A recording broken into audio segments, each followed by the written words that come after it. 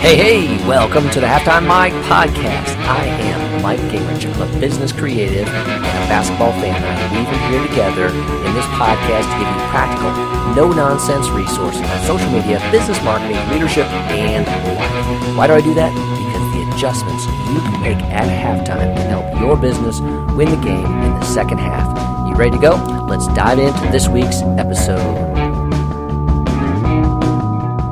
Hey, this is Mike Gingrich. I want to welcome you to another Halftime Mike podcast. And today, I want to dive into niche apps and the opportunities that it can provide for startups, as well as the specifics of one of those called Swimply and what that can do for you. So first of all, we're all kind of familiar with apps like Airbnb, right? It's kind of emerged and as a alternative to hotels and Expedia and all those type of things, where you can kind of do peer-to-peer peer-to-peer is a good way to put it, connections. So somebody can have their house or their apartment or their condo, and they can offer that, so you can stay there for a weekend or a week and those types of pieces, bring those two together. So we're familiar with Airbnb, and it continues to grow here. Even during COVID, because people don't necessarily want large groups. They want a place that they can say is clean. We can have it privately, and so Airbnb, boom, is offering that type of piece. Now, what's emerging is that more people are using their mobile phones, and more of these apps in the App Store are emerging for unique niche industries. Okay, so Airbnb is obviously for overnight stays, right, or housing, and then they've kind of branched into experiences, which is a unique niche for them as well. But what we're also seeing is ones for cars. Okay, so peer-to-peer car sharing, not car rentals, but car sharing. From a privately owned car to a person that needs a car for a day or a couple days or that type of thing. Motorcycles, the same thing, so that someone can offer their motorcycle, and pools as another example. And then that's one I want to talk about more in detail today is the app called Swimply. Okay, so we're gonna dive into that. But from a software tech perspective, you're going to see this continue to emerge. There's industries out there, there's niches out there where people have something that they're not using all the time. You think of like people's vacation houses, and they've got weeks where it wasn't being used, and so now they can put that on Airbnb. Your car, again, maybe you're working from home now or whatever, so you're not using it every day, and you live in a city where there's possibilities, and so you let somebody connect with this app and use your car. So on the car side, there's always been, number one, there's been rental cars, and then there's been kind of these short-term rentals, like a Zip car, where Zip owns a bunch of cars, and then you can just use it on a certain basis. But this is now a Turo is one of these, Turo, and Drive Now. Let's see, there's a number of other car sharing apps that allow this kind of what I call peer-to-peer, and so because it is a private user.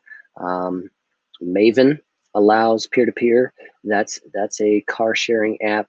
So there's lots of possibilities there that you don't have to do it with a car rental company. You don't have to do it with a larger entity. You can do it with a private party and quote, borrow their car. So obviously that can work well for you if the cost is lower and it works out. On the rental side, the person doing that, obviously, they've put some risk into that as well.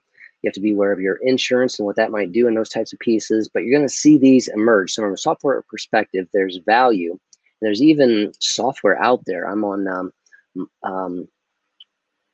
mobeindustry.net, and they kind of provide like a software for these types of things. For these types of platforms, all right, niche platforms, so you could build upon those type of things. And so again, cars, motorcycles, pools, what else is out there that is of value that you're not using all the time, that people may have an interest in, and that it costs too much to own for many, but they're willing to spend for a long weekend or a week or whatever that is type period. Okay, so one of those is Swimply, the Airbnb for pools. And I have used this app myself, found out about it more recently in the last 2 months. I don't know, that type of thing. Maybe it's just a month. Decided to try it out. And typically, if like an Airbnb, I can go in there and put in where I want to search for pools. Okay. And I did it near my home. Found some, regionally, and I could look at those just like an Airbnb listing, and it's going to tell me the price. It's going to tell me, show pictures of the amenity, pictures of everything. So it shows, describes it, what you get, what's involved with that, and then, then you can ask a question to the pool owner, or you can check dates and submit to reserve. There is, and similar to Airbnb. So there's, the app is making its money from people posting their listings. So whenever it's a listing is reserved, they get a fee out of that. And then also from me reserving a pool, they get a cut out of that piece of what I'm paying to rent that pool. But I mean, you can rent in the pool case, you can rent by the hour. Some of them had a 2-hour minimum, that type of thing. But if you want a pool and you don't want to have, maybe you live in a city like me and there's no way you're putting in a pool in your backyard. Not possible, right? Because it's so small, city codes, all those kind of things. But I found a pool. Turned out to be less than 10 minutes from my house.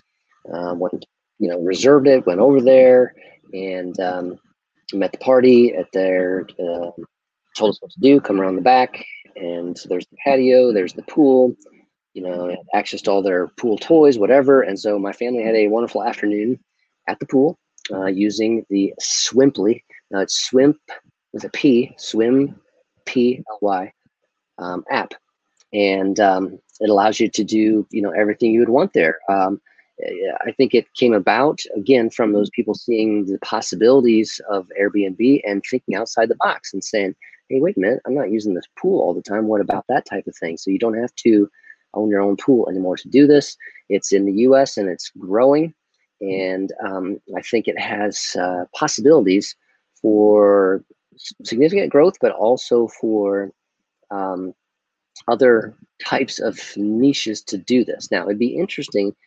They could get, some competition from this by the Airbnb themselves if Airbnb decided to do this, because it's not too, you have destinations, you have experiences. Why not have, all other features like pools in an Airbnb? Right now they don't. So Swimply can have a market share on that. They're young, they're growing, and I think it's a phenomenon that's continuing to grow. It's going to continue to be there as we look at the way technology, smartphones, apps in the app stores are evolving and developing. Lots of people are seeing, hey, I don't want the overhead of owning this thing that I'm only going to use, in the north, cases are 3 months out of the year. But I'm willing to, I want a long weekend, or I want a day at the pool. I want to have a pool party. So in our case, it was not a per person cost. It was a cost per hour, and I could have up to so many people, like 12 people, I forget. And that's a pretty good size of people. That could be a small party if I wanted to. Now, they had rules on that, what you could do, what you couldn't do, just like Airbnb. So trying to guard the sanity and safety of the place there. So from the owner side, the only thing I can think of is that they have to take a look at their insurances.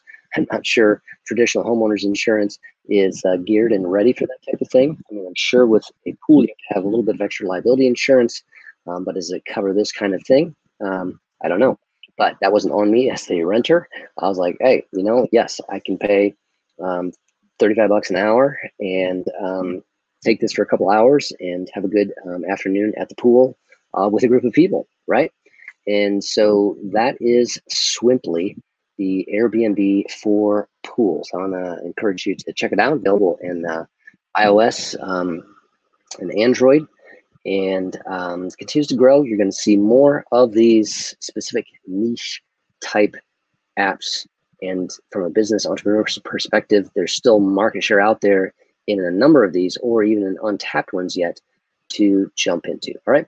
So this was Mike with a Halftime Mike podcast. Wanted to talk to you about what's happening in the app world, technology world. All right, over and out. We'll see you next time. Take care.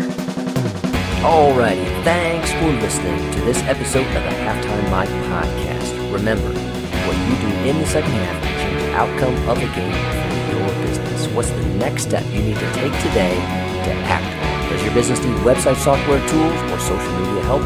Come on over and visit me at MikeEnrich.com. I'm also available if you want me to speak at your next event. Visit MikeEnrich.com/speaking to learn more.